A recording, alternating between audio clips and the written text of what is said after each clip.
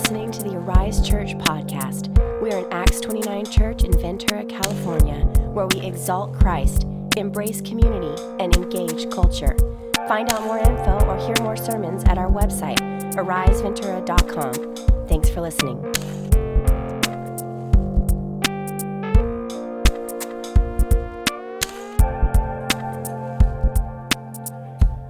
Acts chapter 10, it's a pretty fun story. It gets me excited because it's really, if you think about it, it's probably the climax of the scripture. You're like, Carlos, isn't Jesus rising from the dead the climax of the scripture? Yes, it is, that too. But what I'm trying to say is that this whole idea of God redeeming wasn't just about the nation of Israel, but it was about all people. And so here we see, finally, that Peter is coming to an understanding that it's not just about Israel, but it is about all people. So now we see Cornelius, right? And it says that he was a devout man, that he was a centurion, which means that he had 100 people under his care and responsibility. So he was a man of authority. But what we know about him is that he gave alms and prayers to God. That his heart was for Jesus. So even though it's not clear whether he was a proselyte or not, and scholars can argue about that all they want, but it's not the point whether he was actually a believer or not a believer. The point was that he sought to honor Yahweh, and his good works and his prayers rose before Yahweh as a fragrant incense. And so God honors that as faith and comes to him and tells him, hey. And I can only imagine that scene, right? I mean, you're kind of hanging out. I actually tried to imagine it this morning. We have a door, and I get up at 5:30 every morning, and I drink my coffee, and it's the only time of the day I can have quiet time, to be honest. I mean, actual quiet, no noise, Because with 4 kids, as soon as they wake up, it's like there's no such thing as quiet time, and that's okay, right, son? Right? It's all good, right? Jeez, yeah. I should have said something about Boba Fett. He would have heard me. That's my dude. So Cornelius is devout, and we know that about him.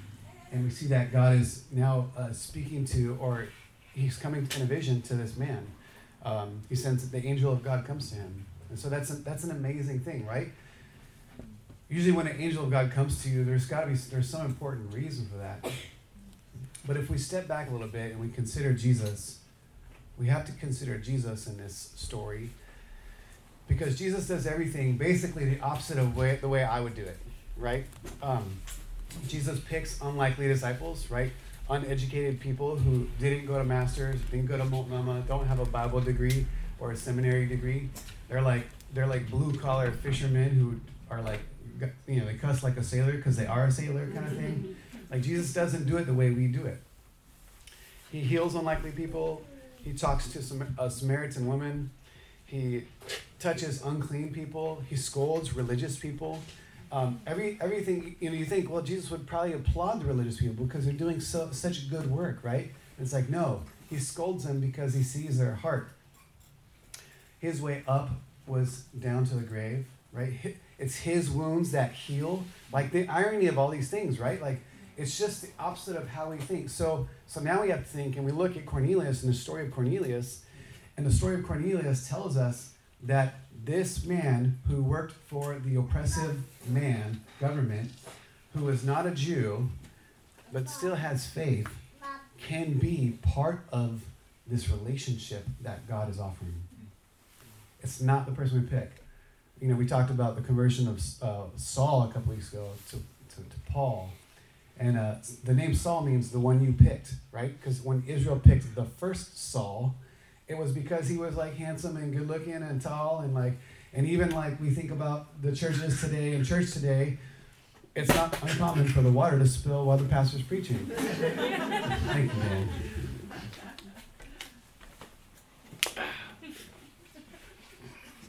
Okay. Humanity. It's a beautiful part of humanity, right? But I guess what I'm trying to say is that, though we would pick the beautiful person God is showing us it's not how he does things. And though we would pick the qualified person, that's not how he does things. And so Cornelius is this person who we don't expect that is going to be on Team Jesus. But God is saying, no, his heart and his prayers and his works have gone before him. The kind of thing I want to repeat to you guys, and I want you to hear this, okay? Because this is really important for us today, is that in Jesus, I'm just going to hold this up. It's like no good spot. Okay. In Jesus, God has removed every man-made barrier prohibiting any person from entering his presence by faith. Go again. In Jesus, God has removed every man-made barrier prohibiting any person from entering his presence by faith. That's a huge thing right now in this story. Peter's a little bit, he's thinking about stuff, like he's going through stuff, but before I talk about Peter, let me just back up. I want to highlight something to you, the way Luke presents Jesus' teaching, but also the way Luke presents this teaching, okay? So Luke does the thing, and actually it's Jesus' thing. Jesus does it first, but then Luke copies this stylistic thing in what he does here. So if you just want to look at this later, you can look at this. I'm just going to briefly talk over it. It's really rich and deep. But Luke chapter 15, if you guys are familiar with, there's 3 stories that are told in Luke chapter 15. And the first story is the story of the lost sheep. Okay, what's in the lost sheep? What's the story of the lost sheep? 99. Goes after the 1. He leaves the 99 and goes after the 1, right? So how's that story end, right? And the man celebrated because he found his 1 sheep out of the 99. So it's like, for us we think, oh, he's got 100. What's losing 1? But no, even that 1 out of 100 has value. And in the West, we like to read those stories by themselves and then write devotionals about the 1 sheep, right? I'm just teasing you guys. And write devotionals about the 1 sheep. But it's connected to the next story, which the next story is what? The parable of the lost coins. This woman, I think it's a widow actually, it says. It says she's a widow? Yeah, she's got 10 coins and she loses a coin. And she does everything in her power to find that coin. And when she finds that 1 coin, that 1 out of 10, she rejoices because the coin is found. Well, can you guys tell me what is the next story? The lost son. The lost son, or the prodigal son. So Jesus does this thing where he lures you in, and he says, if they found a sheep, of course there's value. If they found this coin, of course there's value. 1 out of 100, 1 out of 100, yes. 1 out of 10, much more so. 1 out of 2 brothers, absolutely there's value. Well, Luke does a similar thing here, talking about Cornelius, because if we weren't subject to the numbers in the Bible, which were brought for us later and are helpful, I'm not critiquing that, don't hear that. But what I'm saying is, sometimes it prohibits us from seeing them together, right? So let's back up just a little bit. In chapter 9, verse 36, right before we get to the story, Luke writes this story. He says, now, there was in Joppa a disciple named Tabitha, which translated means Dorcas. I'm sorry. The high school kid in me is always going to laugh at that. So she was full of good works and acts of charity. Does that sound familiar to you guys? Cornelius. Exactly. She was full of good works and acts of charity. And in those days she became ill and died. And when they had washed her and laid her in an upper room,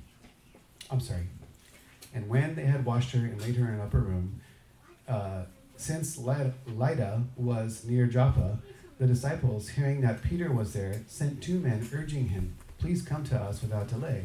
So Peter rose and went to them. And when he arrived, they took him to the upper room, and all the widows stood beside him, weeping and showing tunics and other garments that Dorcas had made while she was with them. Right? Because pure religion is what? To look after orphans and widows in their time of distress, right? So here's this Jewish girl who's a believing girl. She dies. And it's of course we're going to help this young lady. And so Peter shushes everybody out the room, get out the room, but take care of business. And it says in verse 41, and he gave her his hand and raised her up. Then calling the saints and widows, he presented her alive. And it became known throughout all Joppa, and many believed in the Lord. And And he stayed in Joppa for many days with one, Simon, a tanner. This is just like, if you want to go deeper study on this, when you think about Joppa, there should always ring something in your ears. And if you're a Jew, or a first reader, I would say, right? A first reader of the Old Testament scriptures, or the Tanakh, or what we call the Old Testament. Then when you hear Joppa, you immediately think of Jonah, right? Jonah was this prophet who was called to go to non-believing, non-Jewish people and preach a sermon of repentance so that God would not destroy them. And the story goes that Jonah does indeed go, but only after he tries to run away first. So he's reluctant. Why is this person of God reluctant to go tell these people who are non-Jews about the goodness of God? And Jonah tells us, I didn't want to go because I knew you might relent. And so when you think about Joppa, and you think about this man sending these people to Joppa, if you're a first reader of the scripture in the Old Testament, you're immediately going back to Jonah and remembering there was already a huge revival among these Gentiles that happened from someone from the nation of Israel. And it's like one of the biggest recorded revivals we see in the Old Testament. And the end of the book ends with God questioning Jonah because Jonah's upset. Right. Fam, God just did amazing work with you. Brought about 140,000 people that we know of, right? Not including cattle and stuffs on the hills, right? But God does this huge thing, and the book ends with God's displeasure at Jonah because Jonah is missing the point. And Jonah doesn't want to go because he thinks that as a Jew, Yahweh is for them and them alone. And why would I go to them and offer you? God, you're too good. You might relent from that, Lord. You might actually save them. And yet we don't find ourselves in a different situation sometimes as believers today. We can find very easily that as Christians, we hold people back from encountering or hearing or experiencing the gospel, whether it's through our relationships or through the actual gospel presentation, because we think that, or we don't think, but whatever it is, we withhold from them because they're those people, just like Jonah. So now we have Cornelius, a man who is not a Jew, or let's say this, he's not a Christian either, right? Not yet. He comes and he sees the angel of the Lord. And now granted, listen, if we had a vision like that, some of us would probably act on that vision, right? We might end up in a mental hospital, but because people are like, you did not see that. I'm sorry, guy. You need to take some stuff. But here's the thing, though. So he's doing this out of faith, and he's sent men to Joppa. And he doesn't just send men, he sends two of his servants plus an armed guard, one of his soldiers. I call him an armed guard because that's kind of that's what he was, more or less. So we think about Dorcas, and the way she is presented is the same way that Cornelius is presented. But God has to come. Peter doesn't need a vision to go help Dorcas. Man, a lot of names. Peter doesn't need a vision to go help Dorcas, but God does graciously give him a vision to go and help this man who is not a Jew, who is not even a Samaritan, right? A half-breed maybe. It's nope, this person is not the person you would expect. And that's the point of the passage, right? That's the point of all of this, is that God is choosing people that we don't expect. I'm just going to stick to my notes because I want to talk, but I talk too much. So then the angel comes to Cornelius. Your prayers and alms have ascended as a memorial before the God. Send men for a man called Simon Peter, staying with Simon the tanner. Psalm 141 verses 1 and 2. I love this because actually it made me really meditate on my prayer life. Right? It says, "O Lord, I call upon you. Hasten to me, give ear to my voice when I call to you. Let my prayer be counted as incense before you, and the lifting up of my hands as the evening sacrifice." Right? In a sacrificial system, it's sometimes in the Old Testament, specifically, it was easier to slit the animal's throat and offer it to God than it was to rend your heart and rend your prayers to the Lord, right? In fact, doesn't he say that in 2 Samuel? To obey is better than sacrifice, and to heed is better than the fat of rams. That's right. So then we come to Peter, right? And Peter cracks us up, right? Because he's like Mr. Walk on Water for a hot second. He's Mr. Pull out your sword for kingdom's sake. He's Mr. Deny Jesus 3 times. But last and not leastly, he's also the one who confesses Christ. Like by the Spirit of God, he confesses Christ. And what does Christ affirm in him in that? Like, Peter, For the rock. you're the rock. And on you, I'm going to build the church. So despite of all of the foibles of Peter, all of the craziness and things that we really identify with Peter, I don't know, at least I do. Like, my foot is in my mouth a lot. Like, if you guys know me, I probably shouldn't be standing up here. No, I'm just kidding. But for real though, I feel a lot like Peter at times, where I'm eager and excited and zealous to do what is right by the Lord, but I might be missing the point. So, like Peter, I say things without having thought about them first. You guys ever do anything like that? Yeah? Nobody can, a few people are being honest. All right. But Peter sees the vision, right? The sheet comes down, and there's this pulled pork, and there's ribs, and there's ham. And me and Pastor Steve were like, praise God for the new covenant. Right? Right, bro? All right. Lo-fi smoke. Go follow. And but this time, he doesn't reject Jesus 3 times, but Jesus is gracious to him and gives him the vision 3 times. And he says to him 3 times, he says, Lord, please don't make me do that. Like, I've never done that. Like, Lord, I still have righteousness in me. Like, I still follow the law. I'm still a kosher Jew, right? And wrapped up in his statement is what he can do. And Jesus is saying, no, it's not about what you have done. It's about what I have done.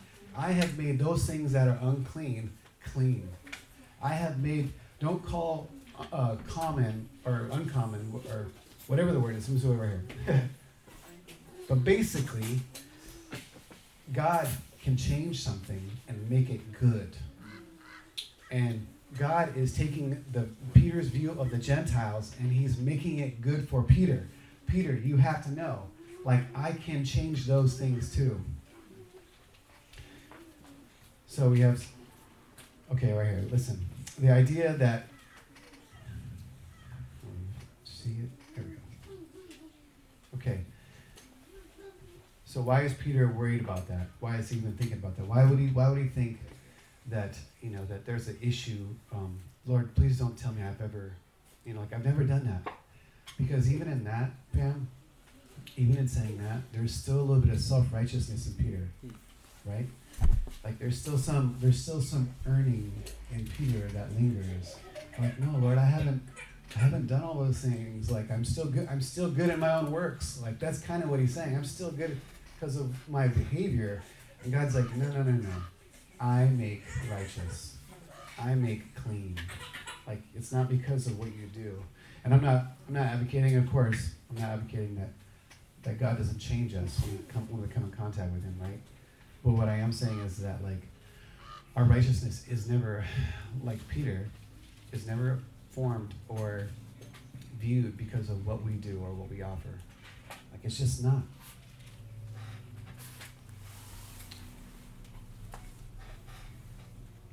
The idea that God was for ethnic Israel to the exclusion of other nations is nowhere to be found in the Old Testament. Rather, continuous provision for the proselyte, and the convert. The specialness of the relationship between God and Israel was to be a beacon to the nations, saying, this way to Yahweh, but not as a barrier, but as a path. Now, I have a little daughter named Molly. Molly, can you raise your hand? How old are you, Molly? 6? Oh, I thought you were 5.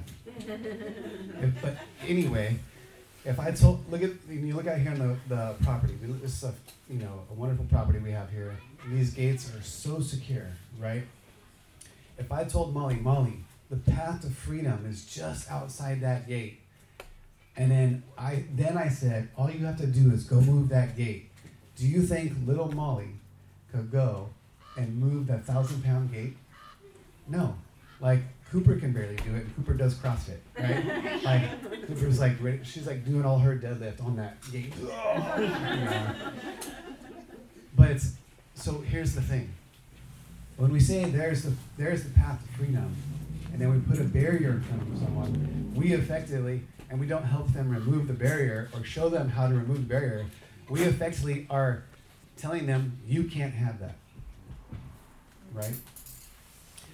When we think about the outer courts of the temple, the Gentiles were not allowed to go past this wall. There was the court of the Gentiles.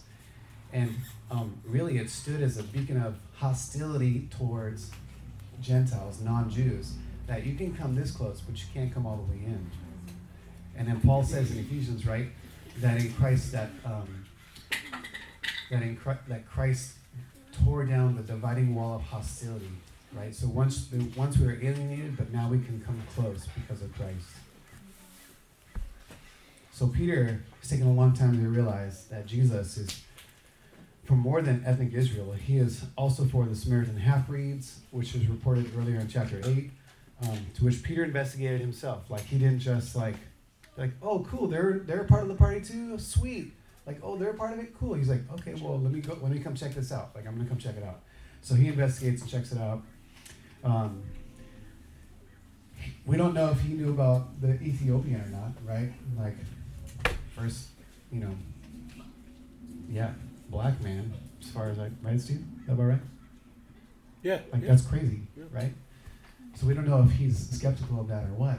But we do kind of get the idea that he's starting to soften his religiosity because he is hanging with a guy who would be ritually unclean because he was a tanner. A tanner is someone like, I don't know, do you guys like watch those old TV shows where like people live off the grid? And there's always the old guy with like the sweet mustache and a cowboy hat. And he's like, oh, I've been doing beaver skins for like, that's a tanner, right? Like they take the skin off the animal and then they prepare it for being sold or being used or as material. So he's hanging with someone who would be ritually unclean. So we know maybe his heart is soft towards what God is doing. And then I have to believe that in Luke chapter 24, verses 44 and on there, that the words of Jesus are still ringing true to Peter. So God, this conversion story is about Cornelius, but really it's about the conversion of Peter. The conversion of Peter to see that God's heart, or let me just rephrase it this way, in Jesus, God has removed every man-made barrier prohibiting any person from entering his presence by faith. Luke 24:44 says, this is Jesus' words. It says, and then he said to them, these are my words that I spoke to you while I was with you, that everything written about me in the law of Moses, the prophets, and the Psalms must be fulfilled. Jesus right there is saying that the law, the prophets, and the Psalms, if you guys aren't familiar, that's the Torah, Nevi'im, and the Ketuvim, which encompassed all of what we call the Old Testament. Jesus is saying all that was written about him in the Old Testament is pointing towards him, right? He says, then he opened their minds to understand the scriptures, and he said to them, thus it is written, that the Christ should suffer and on the third day rise from the dead, and that repentance for forgiveness of sins should be proclaimed in his name to what? To all the nations. It has always been God's heart, always been God's heart to see people come and draw near to him. Chapter 10, verse 19, it says, and while Peter was pondering the vision, the Spirit said to him, behold, 3 men are looking for you. Rise and go down and accompany them without hesitation, for I have sent them. You know that little phrase, without hesitation, like the angel tells him? Without hesitation can be translated without distinction. Do you guys, that's, that?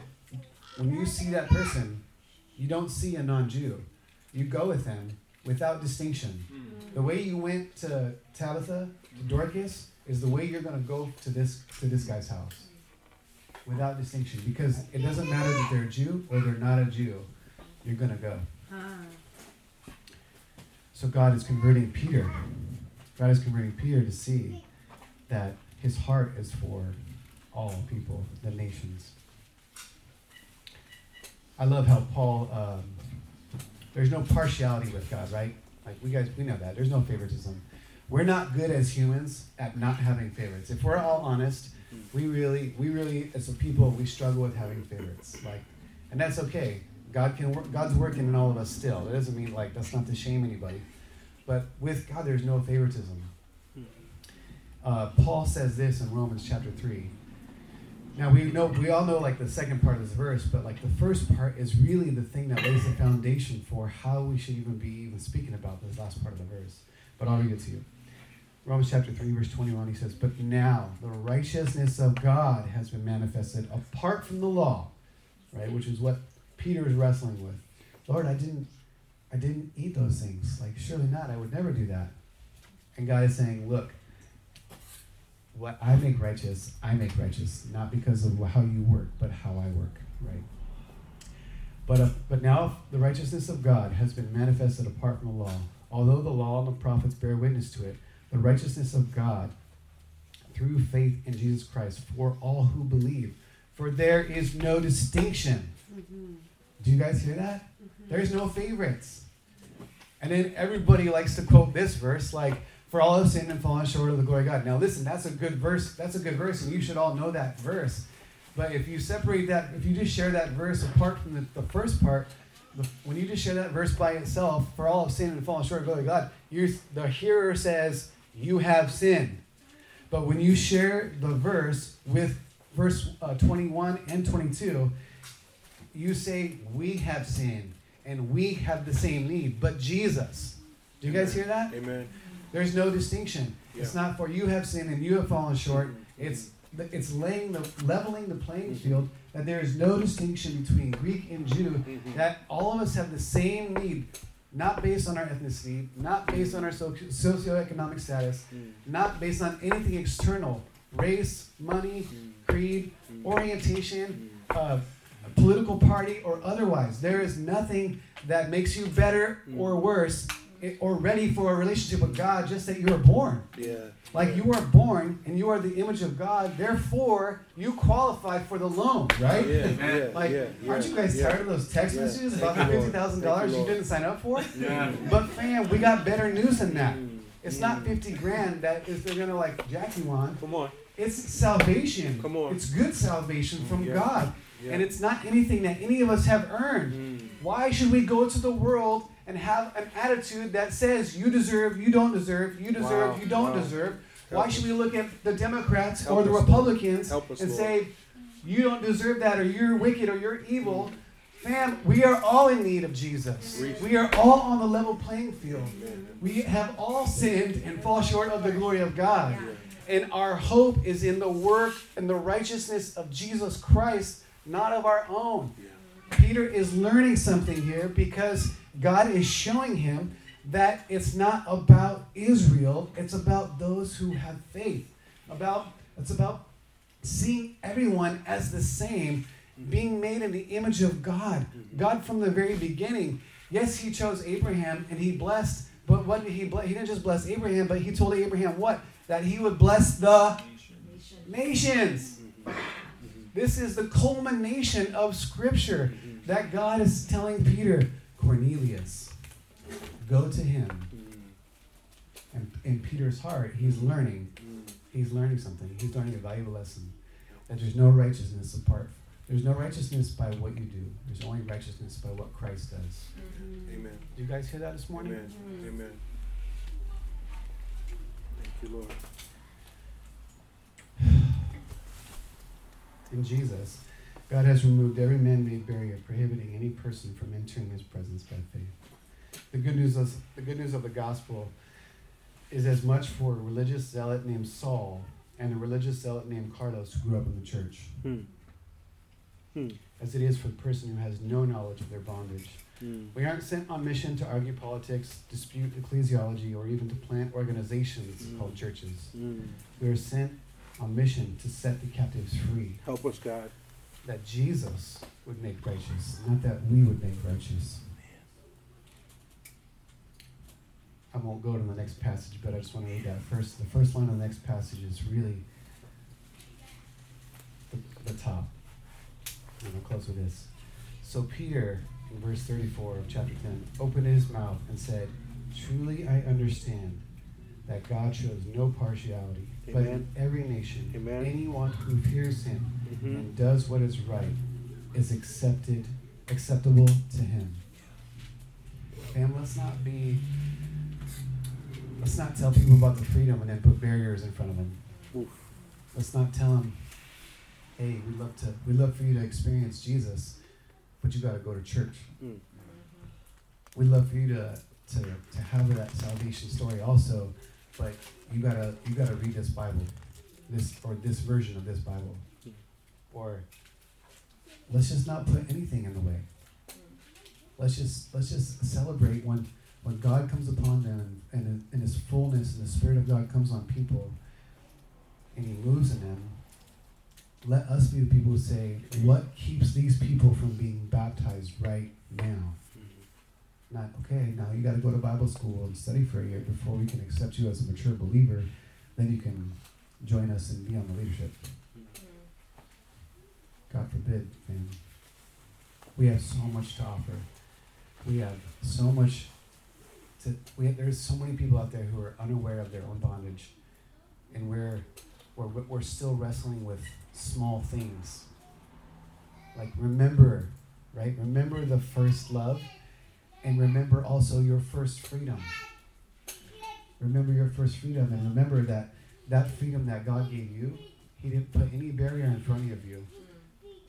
He just asked you to believe by faith. So let's just remember that, fam.